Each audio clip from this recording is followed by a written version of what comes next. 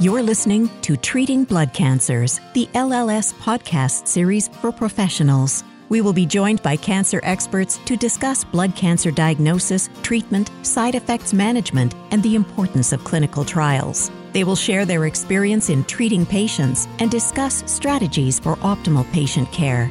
Let's get the conversation started. Welcome to Treating Blood Cancers, the LLS podcast series for professionals. I'm Dr. Ken Miller. I'm a medical oncologist and an LLS volunteer, and I want to thank all of you so much for joining us for this episode. So I'd like to reflect for a couple minutes that it's been a long time since morphology was the only means of classifying lymphoma and CLL in particular. Flow cytometry, cytogenetics, immunohistochemistry all followed and helped to better define a patient's prognosis and diagnosis for that matter. And now this is supplemented by a growing list of molecular tests that provide even more precise diagnostic and prognostic tools in diagnosing CLL in particular and in making treatment decisions. So today we'll be discussing cancer genomics, including its current application in the diagnosis, treatment decisions, in prognosticating, and in looking at the risk of recurrence for patients with blood cancers such as CLL. This list, by the way, is very large and is growing, and I wanted to mention some of those topics we'll be talking about, including 17p, deletion of 11q, IGVH mutation, and increased ZAP70 expression, and others as well. The scope of genomic testing includes gene alterations and harmful changes in the genetic code, and I think for a lot of these, we really don't know the etiologies, but we hope one day that testing cancer cells for mutation in this way will help us as oncologists find more personalized and customized therapy for our patients and more successful therapy. So in this episode, we will be joined by Dr. Jennifer Brown, who's the director of the CLL Center of the Division of Hematologic Malignancies at the Dana-Farber Cancer Institute. Dr. Brown is a professor of medicine at the Harvard Medical School in Boston. Jennifer, thanks for joining us. My pleasure. Happy to be here. So I want to just reflect for a minute about oncology over several decades, which I've had the chance to see. But there has obviously been a big evolution in the understanding of CLL and other malignancies, lymphoid malignancies in particular, from just morphology to not just immunohistochemistry, but molecular biology. Jennifer, let me get your thoughts on that in terms of where we've been and where we're going. Right, absolutely. There's been quite a revolution over the last few decades, and we see that with actually redefinition even of diseases, right? So mantle cell lymphoma became defined when we identified 11-14 translocations overexpression of cyclin D1 and became its own subcategory, whereas it used to be mixed in potentially with CLL, marginal zone lymphoma, and not able to be separated. And now, sometimes I see these overlap type cases of low-grade lymphoma where it has some features that look like CLL, it has some features that maybe look like a marginal zone lymphoma, some features that look like a lymphoplasmacytic lymphoma. And usually for those types of cases, not only do we get, for example, sometimes a bone marrow biopsy or a lymph node biopsy, which we might not normally do for CLL, but if we're trying to get the most information about what the actual diagnosis is, I might pursue that. And then we also get genetic testing, both traditional cytogenetics, and then we have a next generation sequencing panel because the specific mutations that are mutated can point you one way or another in terms of the diagnosis. I also sometimes find that this evolves over the course of a patient's treatment. Like their disease may look more like one disease, CLL, in the beginning, but then when they relapse, it may look a little bit more like a lymphoplasmacytic lymphoma. So we're starting to understand that type of evolution much more than we used to, I think. So I have to say, one of the sayings that I heard as a fellow or young attending is cancer doesn't read the book, meaning that, we like to classify things as very specifically as this diagnosis or that diagnosis. So with all the testing we're doing now, is that saying correct? That are there more overlaps than we might have expected? There are diseases that have characteristics of more than one diagnosis. I think that's certainly the case. I'm not sure if it's more than we expect from that saying. People have obviously realized that clinically for some time, right? That there's overlap. And in oncology, there's even a movement toward potentially looking at diseases defined by certain types of mutations rather than by the organ site of development, right? So we're not probably quite there yet, but as we're moving increasingly toward these molecular definitions, we will hopefully understand better how to treat each disease. Let me ask you, for your clinical experience, you're seeing patients for second and third opinions.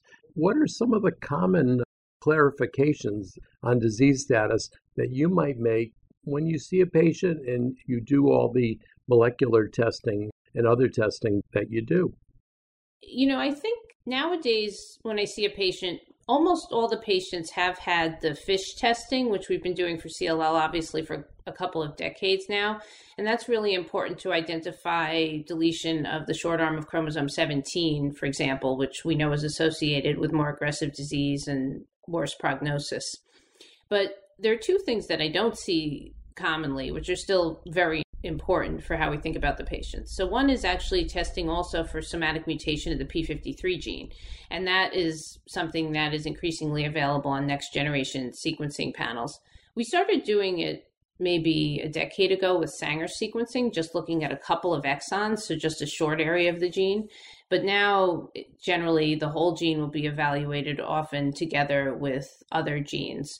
So you can have a lymphoid panel or a myeloid panel, and you'll get the sequencing of the P53 gene. And in general, for patients who have isolated P53 mutation, we treat them the same way as patients with 17p deletion. So that really changes their prognostic picture.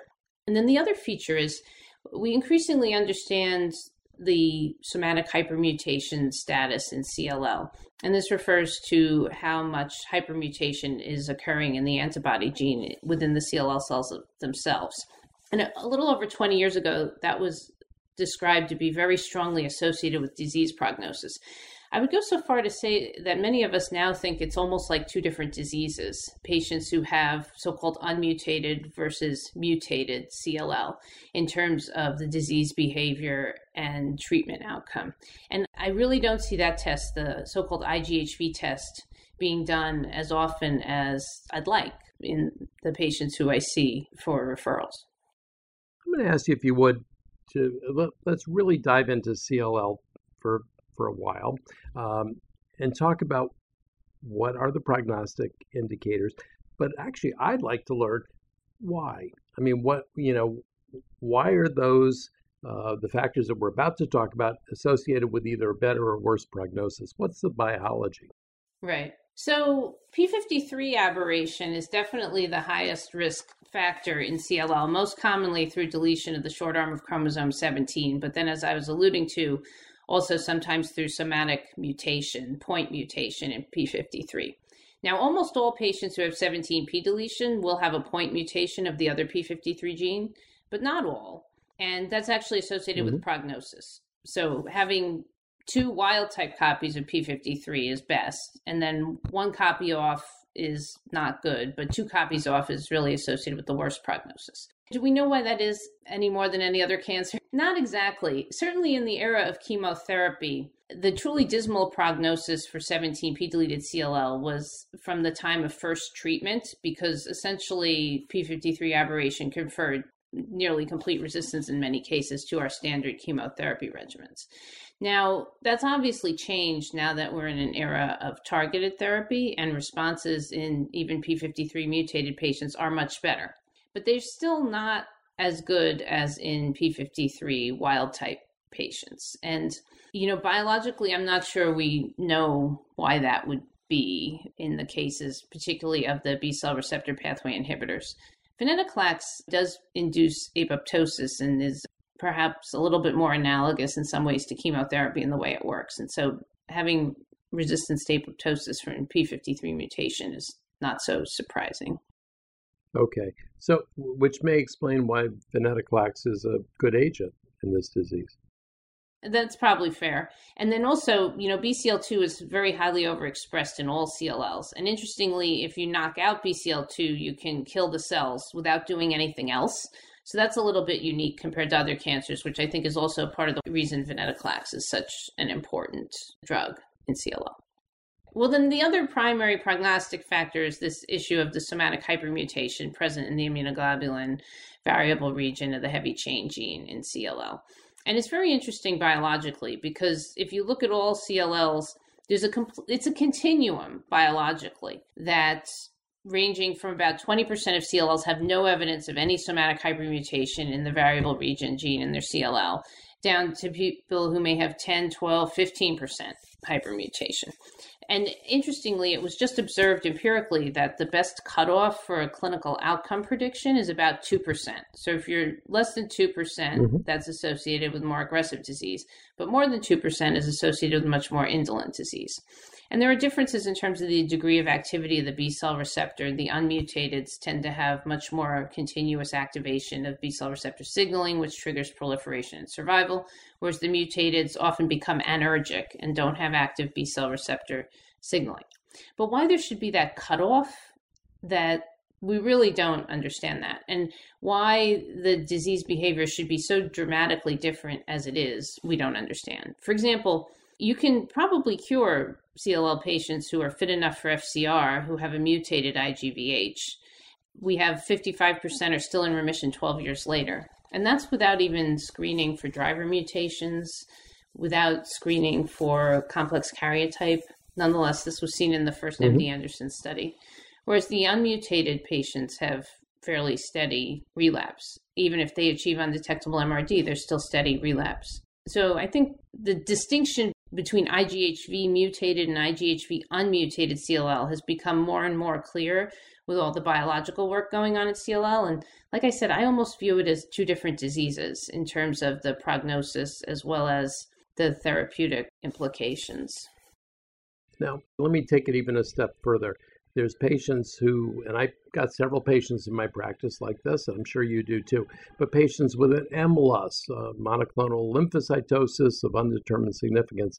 Is that part of the spectrum? And is the biology of that essentially like a very good prognosis CLL patient?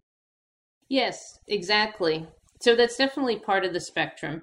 And, in 2008, the definition of CLL was changed from 5,000 lymphocytes to 5,000 monoclonal lymphocytes in an effort to try and better screen out those very low-risk patients. So if you have less than the 5,000 monoclonal B cells, now you would be called monoclonal B cell lymphocytosis. And about 90% of them have a mutated IGVH, have few driver mutations, and in fact, many of them actually will regress. So in a study that the best follow-up study with about 7-year follow-up, a third regressed, a third stayed the same, and a third progressed to CLL over the 7-year follow-up. And so, biologically, it's definitely a continuum. And actually, in the studies, the 5,000 isn't even the best cutoff to predict adverse disease behavior. 10,000 or 11,000 is a better cutoff, but wow. Then you would be diluting the very low risk people more, right? With people who will progress. But I think 5,000 is still a reasonable cutoff. And actually, that's another issue that I see sometimes is I see people who've been told they have CLL who actually only have MBL. And it has huge prognostic implications. Patients are extremely happy when you tell them that they don't have a leukemia. They just have this precancer condition. I want to ask you that. So when you see a patient now now when we see people with MDS or an MPN, a myeloproliferative neoplasm, I've heard our colleagues say, oh yeah, that's a cancer. And they explain to the patient they have a cancer. If someone has an MLUS, monoclonal lymphocytosis of undetermined significance, is that a cancer? Do you say you have cancer or do you not? I think most of us say not. Although I have to say, I also do a lot of the prognostic testing because there is a subset of the more aggressive CLLs that just you happen to catch earlier. Interesting. Let's focus on this group because I honestly find it to be very, very interesting. Do you get a sense it's the biology of that process, or is it an immune response, a host response, or is it both? But why can people maintain that for years and years or for a lifetime? I think it's the biology of the cells themselves, although there may be a microenvironmental component as well. Interestingly, in families where multiple people have CLL, if you actually look with highly sensitive flow cytometry, you can see that family members who don't have CLL sometimes pop up multiple of these low-level clones, and they regress, but then one may eventually have more adverse features and progress. But it's almost like there may be sort of a predisposition there, like a field defect to develop such a clone and in that setting. Yeah. And then also with increasing age, we know it becomes much more common in the general population to develop these clones. So in a sense, we've looked at patients with the best prognosis, an MLUS or CLL that is more low grade. What would define sort of, in a sense, the worst prognosis? What would that patient have as their genomics? Right. So that would involve probably a high percentage 17p deletion by FISH with a high variant allele frequency p53 mutation on the other allele.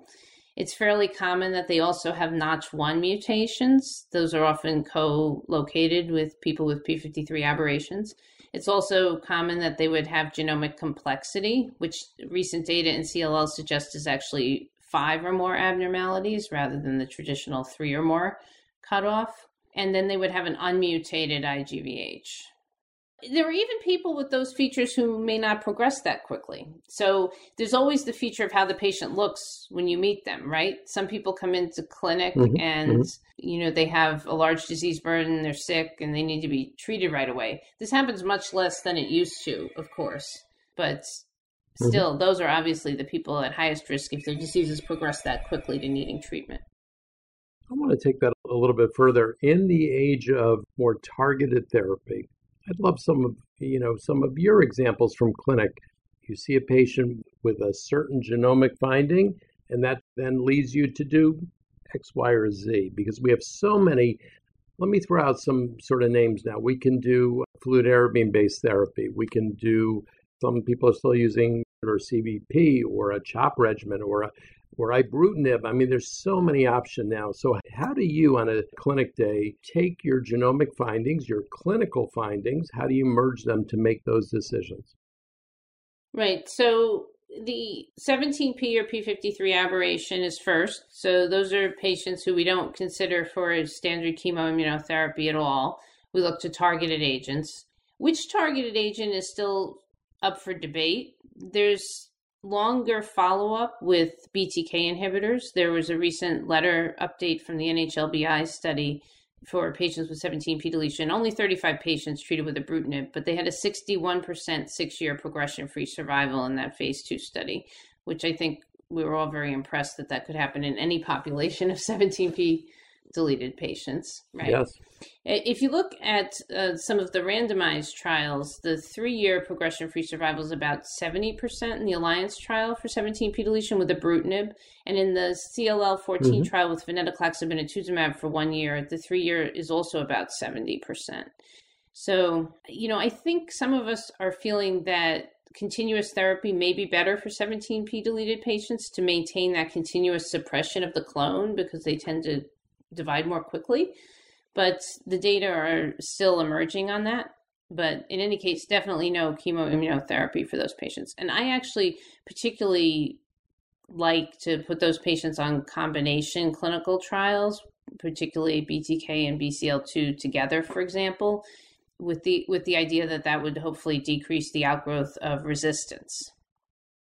Interesting. What's the data for that? Because it makes sense. Right. But what do you think? So far, there's no data exactly. There's some mathematical modeling. Okay. So if you assume that these resistant clones are pre-existing, which is what we've generally found, then if you treat with a single drug, the likelihood of having a single cell with a relevant mutation that is resistant to that drug is probably relatively high, right? But if you then take a second non-cross resistant drug and combine the two together, then you have the two independent probabilities of having a mutation that's resistant to both of them combined, and that becomes vanishingly much less likely in principle, right? But we still need the Right. data to see that that's the case. And to see, for example, if you do a year or two of that combination and then stop, if the patient relapses 5 or 6 years later, do they have any resistance mutations? Will they respond to the combination again? We don't know yet because we're still just in the first phase of these trials. When you start patients now on targeted therapy, let me say, for example, ibrutinib, is it with expectations that it is forever? It's for the rest of their life? Well, it's planned, in my view, to be until disease progression or lack of tolerance. My personal view is that I think everyone's going to relapse eventually. So I don't necessarily think that you can put someone on and expect that for 30 years. There's also the question of how long someone can stay on ibrutinib. Ibrutinib does actually have quite a few side effects. And for example, even in the frontline RESONATE-2 study, at 5 years, 40% of patients had discontinued. And in the original phase 1, it was about the same. About half the patients in the frontline cohort had discontinued for adverse events by year 4 or 5. So I don't know how long patients can actually stay on ibrutinib. Now, I think the next generation BTK inhibitors are better tolerated. With the 4-year follow-up of acalabrutinib, for example, there were only 6% discontinuations for adverse events. 90% were still on drug in a frontline setting. So, but then there's still the issue of relapse, which, I do believe that patients are not in complete remission. There's still disease there. There's still the possibility of disease evolution. So I expect them to relapse at some point. I want to ask you a little bit about disease evolution. And again, because you see so many patients with CLL, how often should we be looking? What should trigger us to look for changes in the biology? And what are some of the things that you see as common changes over time? The most common is to acquire 17p or p53 mutation over time, or genomic complexity also develops sometimes over time. In general, I just recommend that you look, well, if you look at diagnosis for prognostic purposes, then that's fine. But then I also like to look before first therapy and then serially, essentially, at each relapse before each therapy. Now, of course, we're getting tests for resistance mutations becoming available now, particularly to BTK inhibitors. There are NGS tests for BTK CYS481S mutation. And I don't recommend that you do that as a screening test in a patient who's doing really well on a BTK inhibitor and not having any problems. I generally suggest that if you're concerned the patient may be progressing, but you're not sure, you follow them for a bit, you're still concerned. Sometimes getting a test at that point could help you think it through.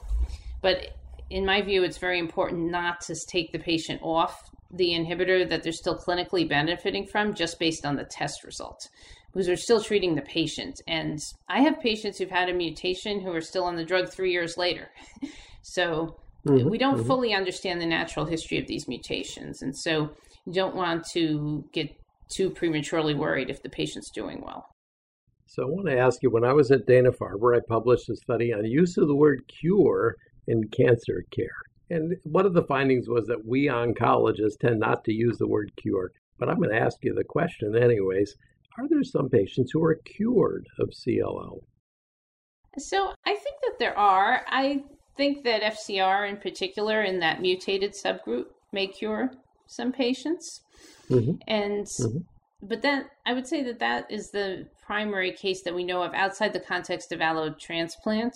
And, maybe CAR T cells will emerge to have long enough follow-up to say that. Right now, we don't have evidence that our targeted therapies are curing patients necessarily.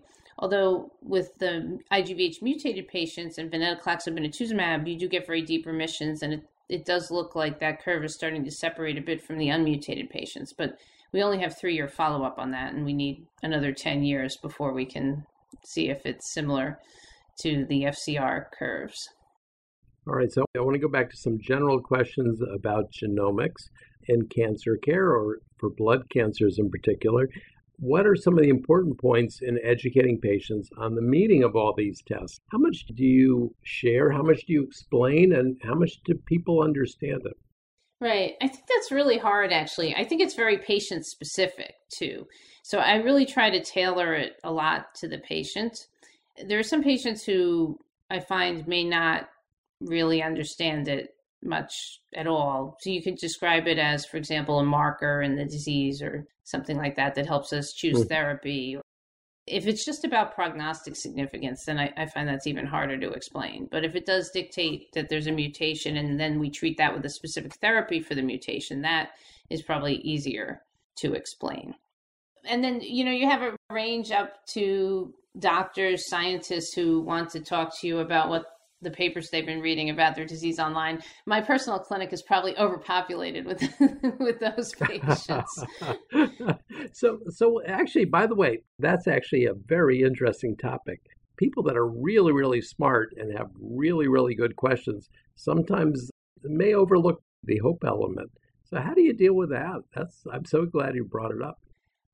So I think I always need to point out what we do and don't know. And there are always some success stories, miracle stories that one may have, even in potentially very dire situation. Although, obviously, one has to be straightforward about the likely prognosis of any given situation.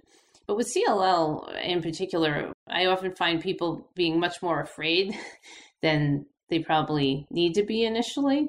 And so in that case, whether more education helps or hurts is something you have to judge, I think, for an individual patient on an individual patient basis. I mean, they'll help tell you, but I just find that it's what helps a given person really can be very different from person to person. And then how much people understand is also very different. And so gearing the level of information to what people want and what people benefit from, I think, is maybe the key intersection. Yeah. I think you're right. It's the art of what we do as much as the science. I want to ask you, because you're at the vanguard, the front of the genomic testing in blood cancers, what's the future? As you sort of think about what's exciting and what are we going to read about in the next few years? So what will it be? I hope that it will be even more targeted therapy based on the underlying disease features. So specific mutations that are targetable, resistance mechanisms that are targetable, better understanding of the disease driver mechanisms that allow us to actually have therapies that target those.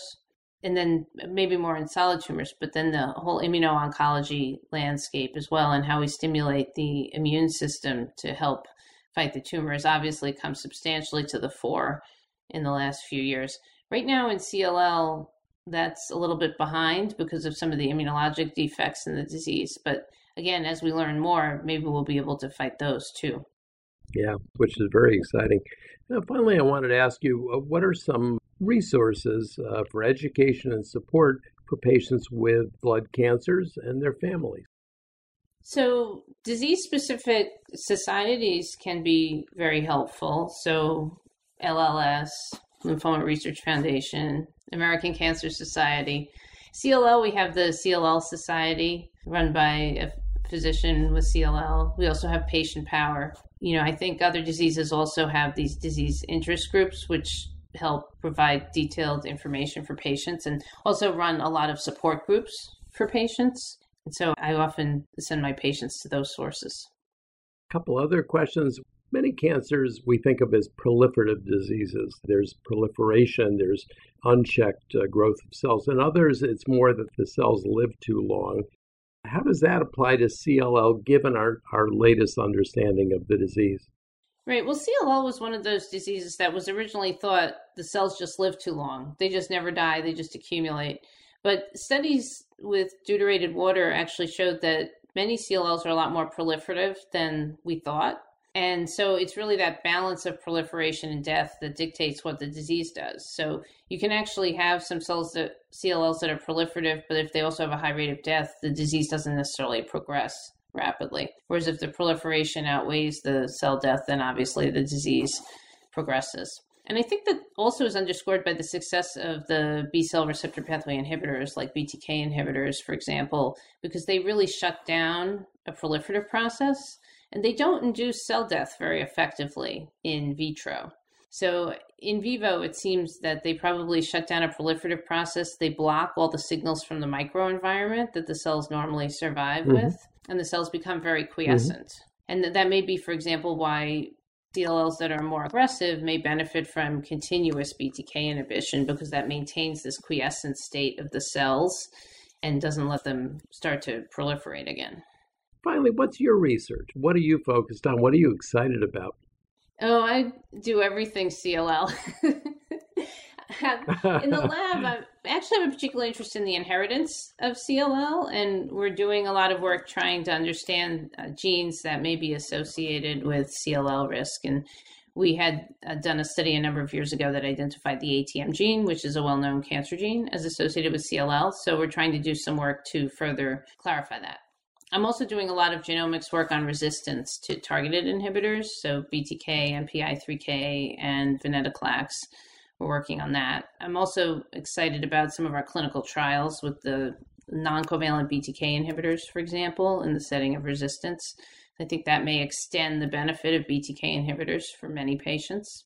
And then I'm also interested in trying to reharness PI3 kinase inhibitors by understanding their toxicity, that if we could find some mechanisms to either manage the toxicity or harness it, namely harness the immune activation that they cause, to allow those drugs to be used more effectively for longer, for more patients.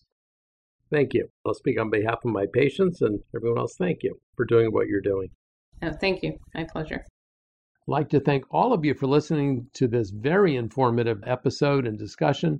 I would like to share with you that LLS now offers a series of interactive webinars entitled Genomics Essentials in Hematologic Malignancies. For this program and for a listing of all of our healthcare professional continuing education activities, podcasts, and healthcare professional resources, please visit lls.org/CE. For any questions or to refer a patient, please contact our Information Resource Center by calling 800-955-4572. Information specialists provide personalized one-on-one support to help patients learn about their disease, treatments, financial, and other support resources. And I encourage you to sign up to receive notification of future podcast episodes by subscribing at treatingbloodcancers.org. LLS also offers a series of podcasts for patients and families, and this is available at lls.org/podcast. We are looking forward to you joining us for future podcasts. Thanks for listening to Treating Blood Cancers, the LLS podcast series for professionals. We can be found on iTunes and other podcatchers. You can subscribe at www.treatingbloodcancers.org and provide your suggestions for future topics. Visit our archives section on our website for other great podcasts. Be sure to rate and review us on iTunes. Keep up with LLS by following us on Twitter at LLSUSA and on Facebook at the Leukemia and Lymphoma Society, and access our professional continuing education activities by visiting lls.org/CE. Let's keep the conversation going. Until next time.